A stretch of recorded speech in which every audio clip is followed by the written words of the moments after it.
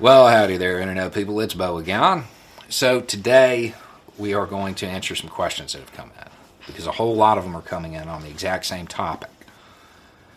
We have talked for months about how the Biden administration appears to be shifting its focus when it comes to American foreign policy to countering near peers. Near peers are countries that are near our power level. They are almost our peer. Specifically, when we say this, when this term is used, we're talking about Russia and China. Those are the two nations that are our near peers. We're not talking about lesser powers anymore. And we've talked about how this would impact our aid efforts and diplomatic efforts, stuff like that. We haven't talked about how it would impact our military posture in the United States. There's a buildup on the Ukrainian border of Russian troops, and there are tons of questions about it. This is kind of going to be the new normal. If you want to know what the next few years are going to look like as this plays out, look to the Cold War.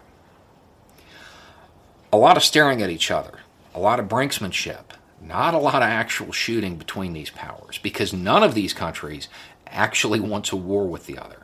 Everybody's pretty comfortable in their position.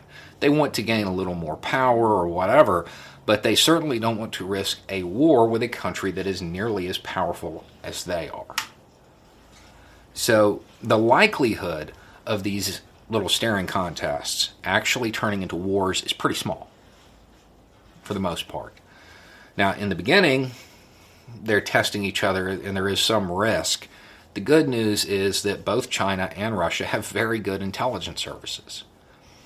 When you're talking about intelligence work on this level, the main goal is to figure out the opposition country's intent, what they intend to do, what they are willing to do, what they want to do. It's not so much getting the schematics to the new jet fighter, it's knowing what the other country plans to do with that jet. That's the important part. So you're going to see more human intelligence and less signal, or more spies, less satellites. Okay? Since Russia and China are good, they're going to have a pretty good read on the U.S. and NATO's intent. Meaning, this situation in Ukraine. Russian intelligence knows whether or not NATO is just going to roll over and let something happen. If Russian intelligence suggests that NATO would let it happen, well, Russia might go ahead and move in. If Russian intelligence suggests that, well, NATO wouldn't let it happen and they would fight back on behalf of Ukraine, well, then they wouldn't. Because none of these countries want to risk a war with each other. Now, the good news is that that's the current situation. You have a balance of power, and nobody wants to disrupt it because none of these countries are in real trouble. It's not ideological anymore. It's not capitalism versus communism. It's just about raw power, which, as horrible as that is, it kind of makes things safer. The downside to it is if any of these situations ever do get loud, they're going to get loud very quickly and they're going to be big. So while there will be less conflict, the risks are much greater. The stakes are higher if one does start. Which the main thing you can do is, one, when this happens, understand it's kind of normal. Understand there's nothing you can do about it. If something goes wrong, it's going to be one of these countries misreading the other's intent. And that's how it starts. Hopefully that won't happen. The other thing that you can do is curtail your media consumption. As we switch from engaging lesser powers to engaging near peers, it becomes really important for the American people to not consume sensationalized media, to not allow fear-mongering to occur for two reasons. One, you don't want to live your life in fear.